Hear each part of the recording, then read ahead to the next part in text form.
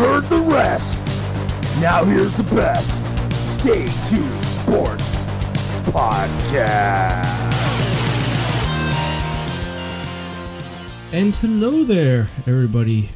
All you Stay Tuners. Welcome back to another episode of Stay Tuned Sports. It's your good friend Jimbo here. Alone for this episode. Shoulders couldn't make it today, as well as Allentown. But we still have some good topics to talk about and give my takes on it. But before we do all that, head over to Twitter, follow us there at ST Sports Podcast. Like and share our Facebook page, as well as our YouTube channel. And now head over to our website, staytunesports.net. We actually are partnered up with Fanatics, so if you want to get any type of collectibles or just jerseys in general, hats of any sports, head over there to our website, click that link, and buy that birthday gift. Or with Easter coming up, I don't know if the little kids want Carson Wentz bobbleheads. Maybe Tony Romo bobblehead. Speaking of him, we'll be getting to him later, making more money than he probably, we'll get into it. I'll tease you a little bit there. But, so, I believe it was last week, I started talking a little bit about the whole emergency goalie situation that happened between the Maple Leafs and Carolina Hurricanes. Both, just to kind of recap, both goaltenders for Carolina got hurt and brought in David Ayres, the emergency goalie, to help finish out the game. The funny part about this story is he has practiced with the Toronto Marlies, which is the AHL team of the Toronto Maple Leafs. You can Google it. There's pictures out there of him with the Carolina Hurricane jersey on, but wearing a Toronto Marlies helmet. And it brought up a little bit of an issue.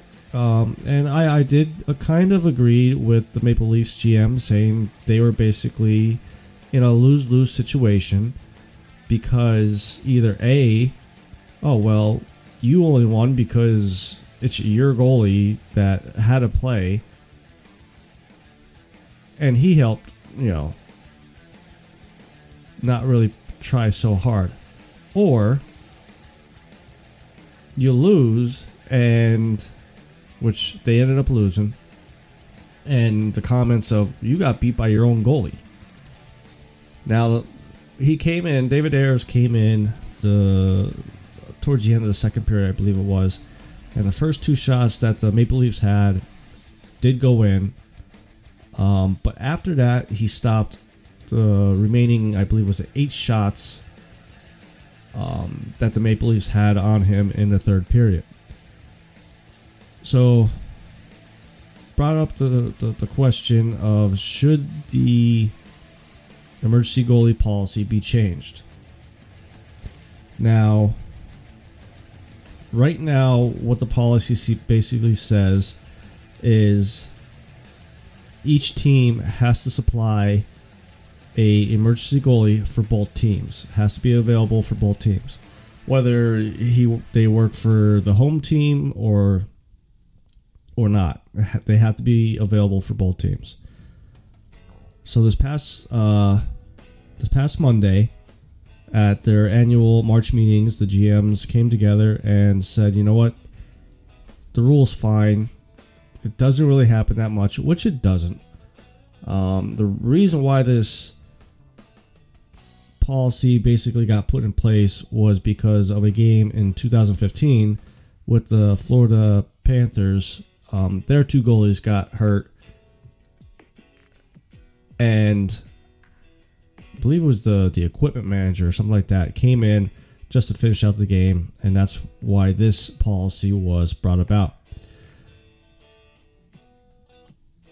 Now, the league's policy of who could be available and everything, each team has to submit a list of amateur goaltenders and has to be on call during games for either teams, like I said. And this could be, players on tryout contracts or just teams okay with hiring them as emergency goalies just from knowing their past. They don't get paid, but they do get to keep their game-worn jersey. I'm glad they didn't change this because I do agree with them. It doesn't happen a lot. This is only the second time since 2015 it has happened. Now, granted, it happened 2 years ago with Brian Foster, but even the NHL came out and said since Brian Foster to the 2015 incident, it's been, hundreds of games have gone without incidents. And I really don't think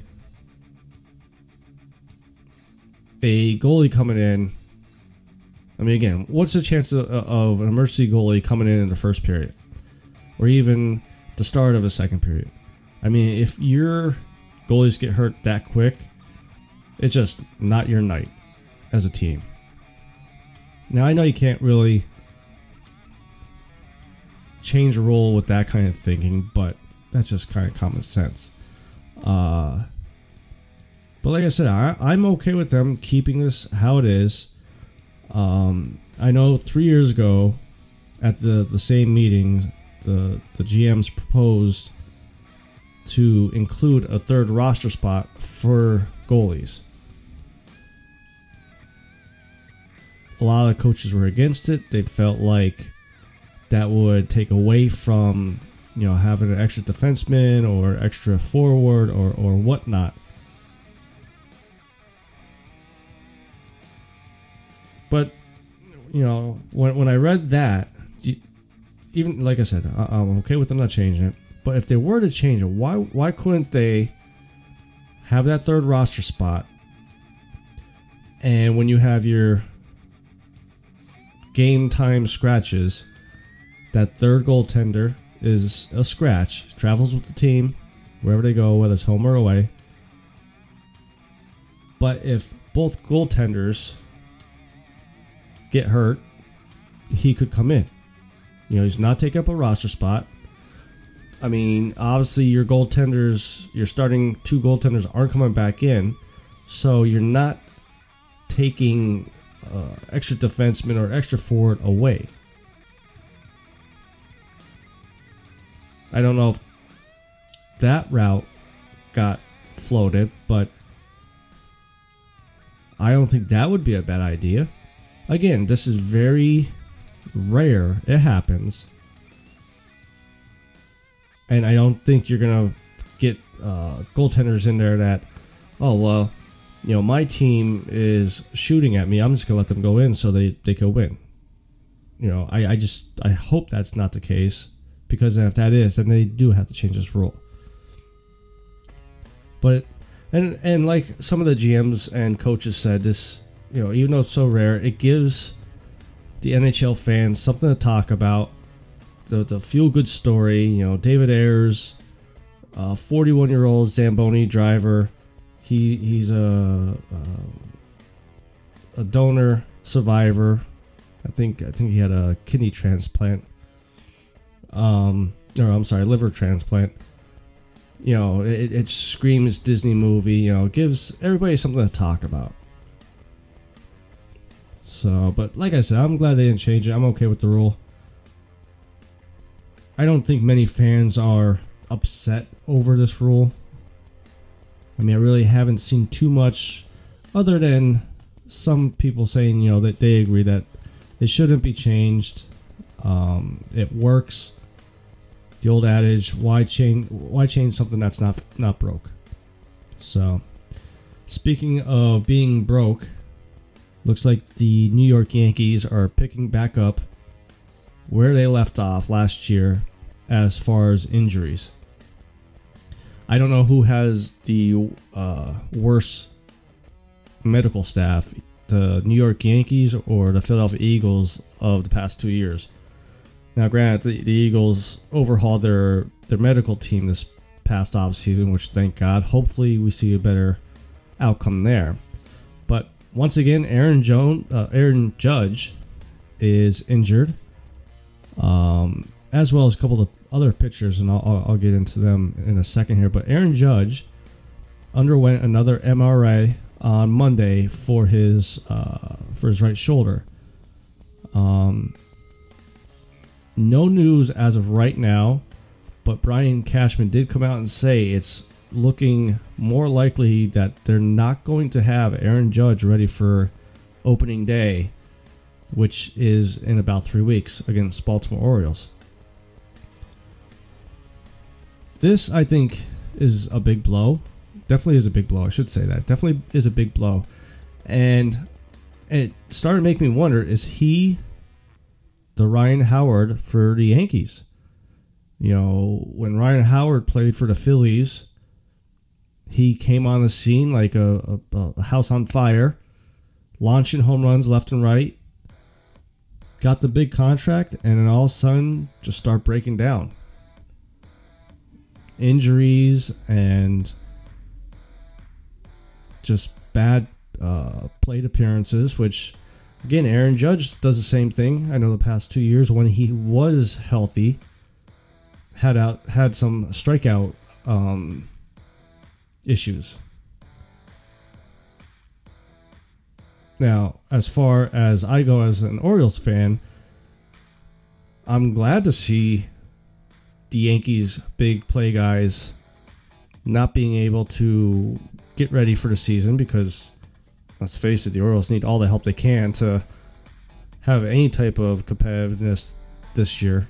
I think it's going to be a couple more years before we even see or hear the Orioles get past, third place of the AL East.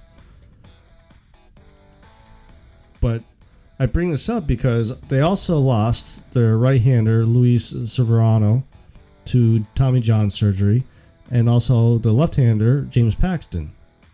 On top of Stanton. Stanton's out again. So already you have 4 main guys that you were planning on relying on not be able to start the season.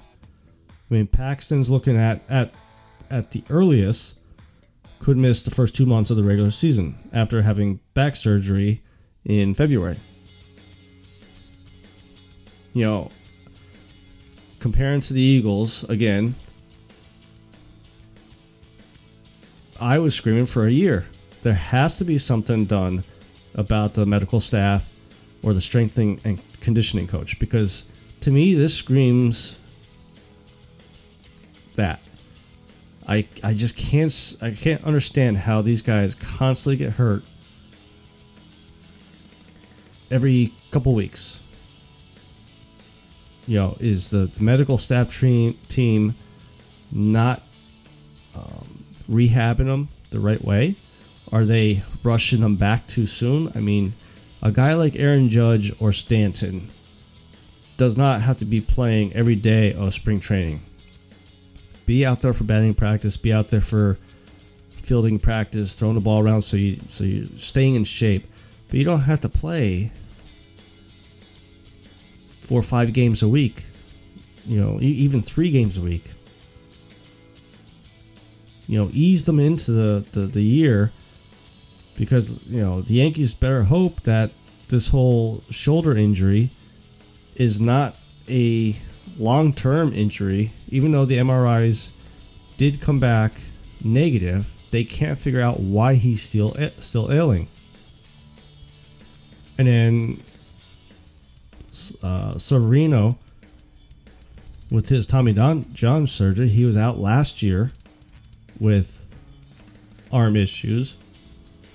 It's starting to look like the Yankees are going to have to rely on the AAA Scranton Wilkes-Barre Rail Riders affiliate again, which it did work out last year, but at some point the luck's going to run out on the Yankees, hoping that the AAA team can just hold on until all their big stars come back healthy. I'm starting to get a little bit excited for baseball. Never really got into the whole spring training and trying to watch it, but I buy my dad the MLB TV thing or whatever, and he likes to watch the spring training and stuff like that. But again, maybe it's because the Orioles aren't going to be that great again this year. I'm curious to see about the Phillies, how Bryce Harper does in his second year. He's got the first year out of the way. I'm thinking he's gonna be a little bit better than last year, because he like I said, he's got that first year out of the way. He sees how the fans are and how they feel about their players when they're not playing good. They're gonna let you know. When you're playing great, they'll hug you and buy you a beer. Andrew McCutchen, I felt bad for him, with the situation that happened to him last year, blowing out his ACL. Hopefully he comes back healthy. I think that will be a big bump for that team. The veteran presence, and he's not the player that he used to be, but I think he still could be productive. And not to bring it up again, I am curious to see how well Houston does.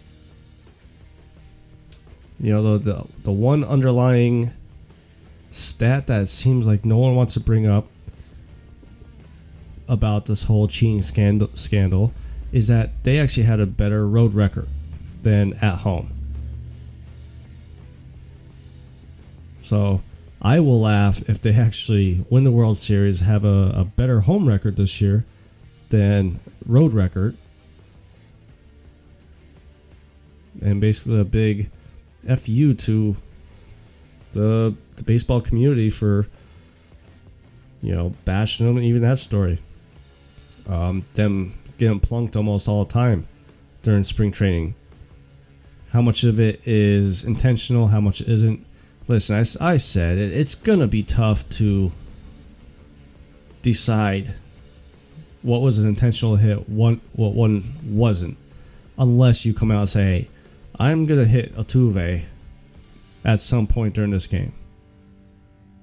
And if you hit one of the other players, I think you still have some evidence there to say, listen, you premeditated that you were going to hit one of the Astro players. So a little football talk. Tony Romo is staying with CBS. Yes, I'm sorry, Dallas Cowboys fans. He will not be coming out of retirement, just like Jason Witten. Hopefully Witten stays down on the field and not get back into the broadcast booth, because Witten was terrible. I don't know if he was trying to be like Romo, but it was bad. But Tony Romo signed a new contract with CBS. It's anywhere between a 3-year deal or a 10-year deal. Yes, that's correct. So as of right now, it's a 3-year deal, $17 million per year. But depending on how long of the TV deals that NFL negotiates with CBS and Fox, it could get bumped up to 10 years. But if the NFL deal with the TV deals goes less than that, it's guaranteed to be no shorter than a 7-year deal. And I'll tell you what, $17 million for him, with the way he calls a football game, I think it's well worth it. I just wish he had the chance to. I just wish ESPN had the chance to offer him her contract, because I think it would be very entertaining to put him on Monday Night Football. I don't think we've had a good, enjoyable Monday Night football crew since the Pat Summerall, John Madden days. John Gruden, he was okay. But towards the end there, he started to get ridiculous with some of his way he would describe things and stuff like that. Romo, I mean, yes, I hated him when he was on the Cowboys, but I'll be honest, I tune in to watch him just to see what plays he guesses right before the ball's even snapped. It's uncanny with how he is. I mean, it's almost like he has a earpiece hearing what the coach is calling. So to compare his TV deal with all his NFL contracts that he's ever played for, there was only 3 years that he made more than $17 million in 1 year. He made $17.5 in 2007, $25.5 in 2013, and $17 million in 2015. And he played 14 seasons. So basically in the length of this deal, he's going to make more money than he ever did playing in the NFL. And there are some players out there that are pissed. And I don't agree with it. Michael Thomas came out and said that no TV analysis should ever make more than an NFL player. Well, the contract that you're earning, where were you in the last playoff game that you played? You were silent. You had, 3 catches? Mr. 10, 12 targets a game? Odell Beckham Jr. said, I'm retiring. I'm just going to become an analyst. How about you stop throwing a hissy fit first, because you're not going to be able to do that on live TV. You'll get fined even bigger than what Roger Goodell does. And again, if I have to compare Romo, how he calls a game, I think is more entertaining than watching Odell Beckham throw hissy fits on the sideline because he's not getting the ball, or his quarterback isn't doing that great, or his coach won't call a play where he's, not the number one guy. Like, dude, shut up. Go a full year without causing drama for a team. Which sounds like he's sticking around with Cleveland because he did agree with them that he'll help unveil the new uniforms. So congratulations, Tony Romo. Well deserved. Can't wait to hear some of your games for the next 7 to 10 years. So speaking of wide receiver prima donnas, or whatever you want, divas, or what do you want to call them, more information is coming out about Alshon Jeffrey with stuff that happened last year with the Eagles. So last year, I forget which week it was, third, fourth week, whichever, a anonymous source told a ESPN reporter that Carson Wentz has no control of the locker room. The offense has to be dumbed down. Even Peyton Manning knew when to check down. So basically taking shots at Carson Wentz. Some people thought it was Nelson Aguilar. Some people thought it was Alshon Jeffrey. A lot of the people that thought it was Alshon Jeffrey thought it was that because he was always seen talking to this ESPN reporter. Jeffrey denied it, still denies it. About a month ago, he came out and said he would be open to going to a different team via trade. Definitely will be hard for Philly to get rid of him. And this is not a good spot for the Eagles to be in. And here's why. Because on one hand, if you keep him in the locker room, this will carry over the whole year. I mean, we've seen it time and time again. Any type of drama between a wide receiver and a quarterback, or a running back with quarterback, every week they gotta get asked those questions. Did you say this? Did you say that?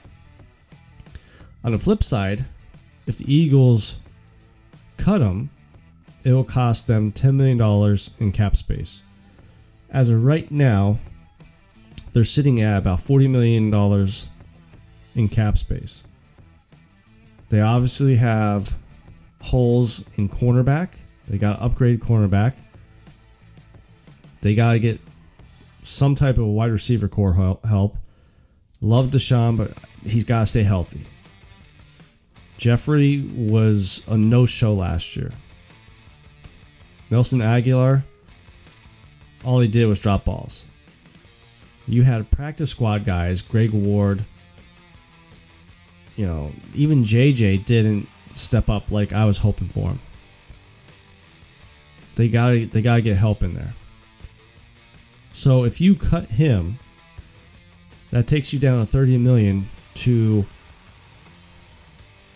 sign all your draft picks, sign your free agents that you don't want to hit the free agency, and then try to get upgrades at cornerback and wide receiver. That's going to just wipe out that cap space. And I'll be honest, I don't know how to fix this situation. I mean, I'd rather them keep him there, roll the dice. Hopefully Carson and Jeffrey could work this out and get past it. Jeffrey is obviously on the decline as far as production. I think we picked him up at the right time and helped out in 2017 for the Super Bowl. But now he's on a decline. And you don't want that toxic relationship around your young quarterback that you're still trying to build up to be the superstar that you feel like he is. I think Carson's right there. Now his step is gotta win a playoff game. He is our Steve Young. He's gotta get that monkey off his back. Once he gets that monkey off his back, I think a lot of pressure off him will be done. But having this toxic relationship with Jeffrey around is not going to help it. So the reason why I bring this up is when these sources came out that there was some rifts in the locker room, a Philadelphia Eagle player actually confronted Jeffrey about these statements, and the two had to be separated. Now, the name of that player has not been released yet, but my guess, just looking at how that offense is, I gotta think it's either Jason Kelsey or Lane Johnson. I think both guys are very outspoken players, and I think they both will defend their quarterback till the end, especially Lane Johnson.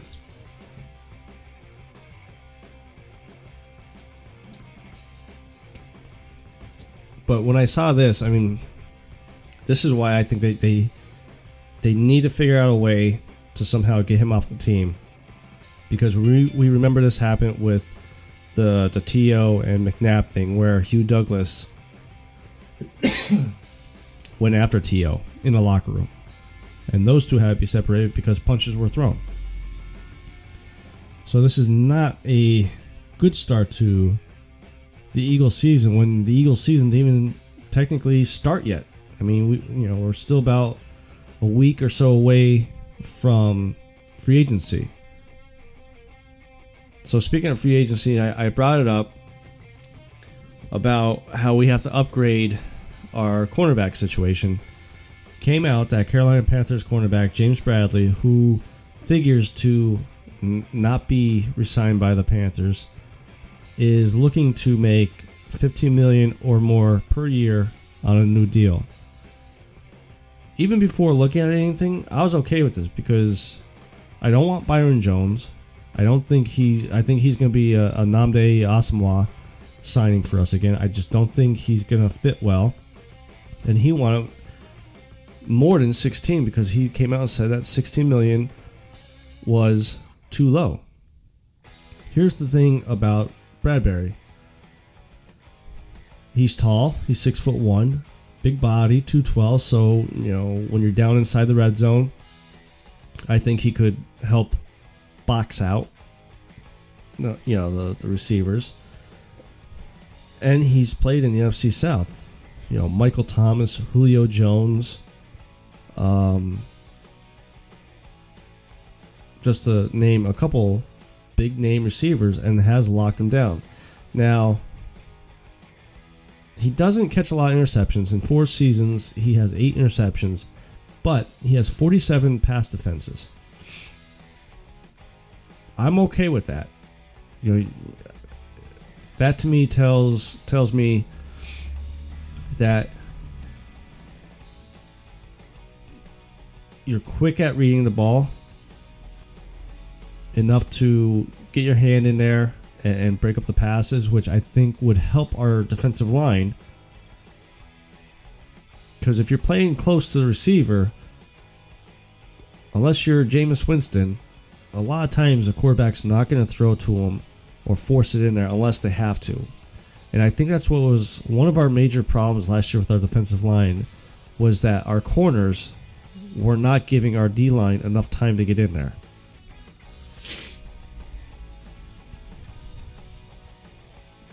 Now, he is going to be joining, like I said, Byron Jones and Chris Harris are the 3 big guys that are going to be at the top of the cornerback free agency list. If I had to list those 3, I would go Bradbury first, I would like Chris Harris, then Byron Jones. And to put this whole Bradbury $15 million per year perspective, because it is a lot of money, but the past few years have hovered around $14-15 million a year for a top corner. Xavier Howard, I believe, from the Miami Dolphins, was the last big name to get that $15 million a year. So, just like we're gonna see probably with the running back position, you may see the 15-16 million a year corners, and really hoping that we get Bradbury to definitely get an upgrade at corner. I definitely would like to see Jalen Mills come back. I want Darby gone. I want Malcolm Jenkins to stick around, but it's looking more and more like we may let him walk or look for a trade. Rodney McLeod is another one. I would like to see him stick around, but I think he may be going just because of his contract. If he goes, I wonder if we drop Avonte Maddox back to his safety position, because he didn't play that bad at safety when McLeod got hurt a couple years ago.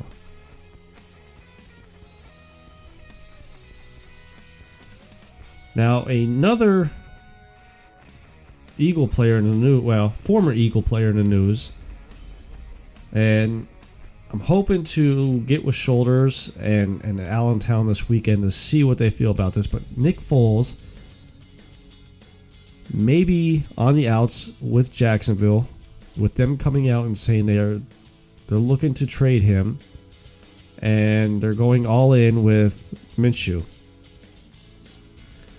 Now, let's not forget that Foles left Philly to sign with Jacksonville on a 4-year, $88 million contract last year. So already, the Jaguars are behind the 8 ball here, because that's a big contract for a backup. They're not going to pay a backup, $22 million And that's why Philly let him walk, because they didn't want to pay him $22 million. Now, the contract did include a $25 million signing bonus, and $50 million of it was guaranteed. Really didn't do anything in his starts. I mean, he went 0-4.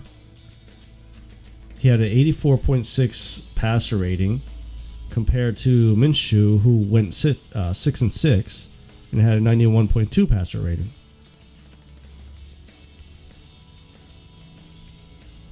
Already Eagles fans are clamoring at this. Oh, let's get him back. Let's get another Super Bowl. But here's the thing. You all bitch and complain that Carson Wentz can't stay healthy and he's never going to win the Super Bowl because he can't stay healthy. Foles is the same way. He's only started 13 regular season games since 2016. And he's never started more than 11 in a game. You look at Carson. Okay. Last year was the first year that he won 17 games. And I don't want to hear about, oh, well, he got knocked out of a playoff game. Let a 300-pound guy spear you in the head and see if you don't get a concussion at full speed. So stop with that. But if we bring Foles in, and I don't think we are, because again, I think we have bigger needs than a $15, $20 million backup. If you bring Foles in, you're never going to let Carson grow because he's always going to be looking over his shoulder.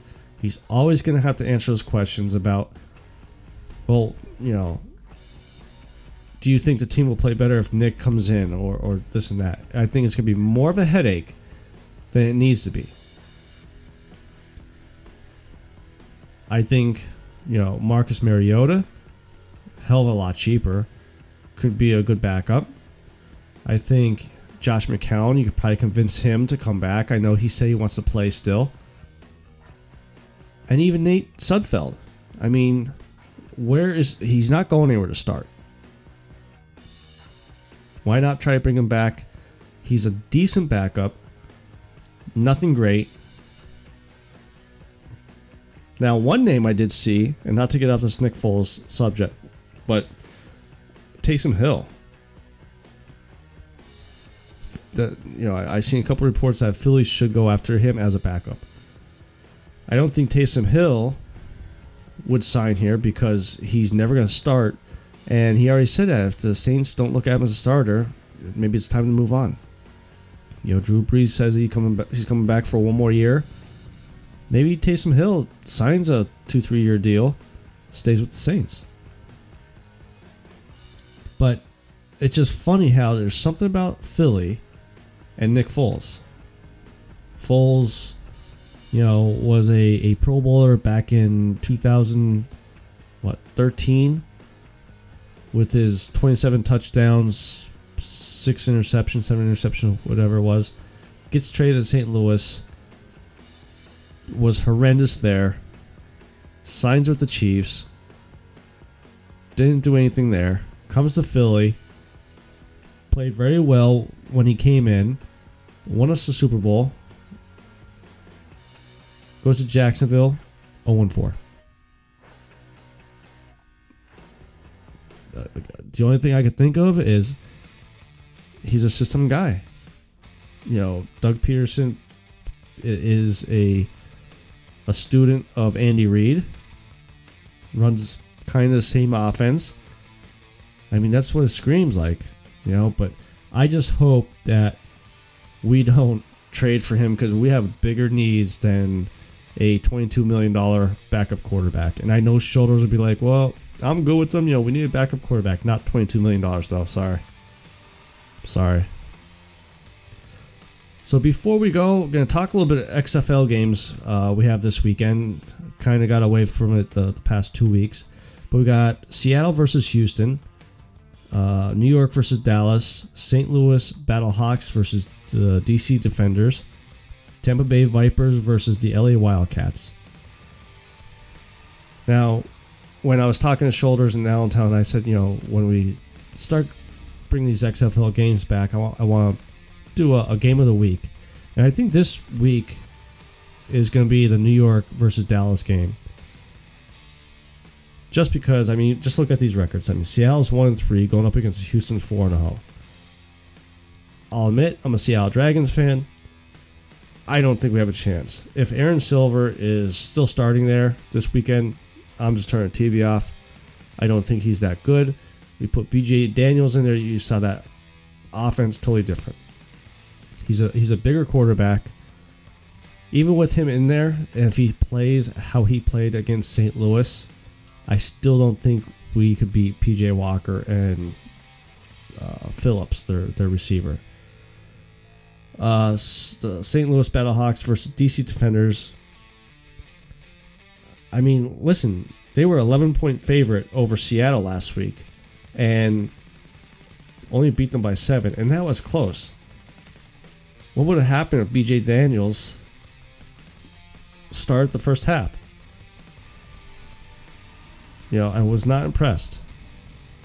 And then the last game, this should be a barn burner. Tampa Bay versus LA, both 1-3. I don't think that's going to be a good game. But here's the thing about the New York-Dallas game that I have for our game of the week. It's at Dallas, who is 0-2 at home, and New York is on the road, who is 0-2 on the road. I expect this to be a high-scoring game because both teams suck at home and on the road. 4 weeks into the season, I'm still enjoying it. Obviously, last week with the Seattle game, we finally seen a rule that the XFL is going to have to fix. And what it was Seattle was going in for the touchdown. I believe it was BJ Daniels, actually. And a little melee skirmish broke out. Flags got thrown. Unsportsmanlike conduct on the St. Louis player, which was a 15-yard penalty assessed on the kickoff.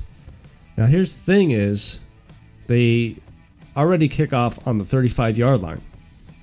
So now it moves up to the 50-yard line, and with the kickoff rules, you have to get that ball between the end zone and the 20-yard line in midair, which is already hard to do. Now you're only 30 yards away. Make it more difficult. Granted, they got lucky and was able to kick it in between the goal line and 20-yard line. But my opinion, I think they should change that rule where if it's against the receiving team, the 15-yard penalty will be enforced on the first play of offense, not on the kickoff. That would be the most logical thing, I would think. But we'll have to wait till the off season to see what kind of rules they tweak and change and stuff like that. But I'm enjoying it. Not sure about you guys. Just imagine what Tony Romo would be doing if he was calling some of these games as well. So I think that's going to be it for this week. I appreciate you guys sticking around. Hopefully I could get with Shoulders in Allentown this weekend. We could maybe rehash some of these stories and get their opinions and, fight with them and get Shoulders fired up over Nick Foles possibly coming back to Philly. So before we go, head over to Twitter. Follow us there at ST Sports Podcast, as well as our Facebook page and our YouTube channel. Head over to staytunesports.net. On the right-hand side is all our social medias and where you can find us to listen to us. And there's a Fanatic banner there. Click that to make your bobblehead purchases or whatever your birthday gifts you want to buy your kids or your spouse. So till next time, this is your good friend Jimbo, signing out.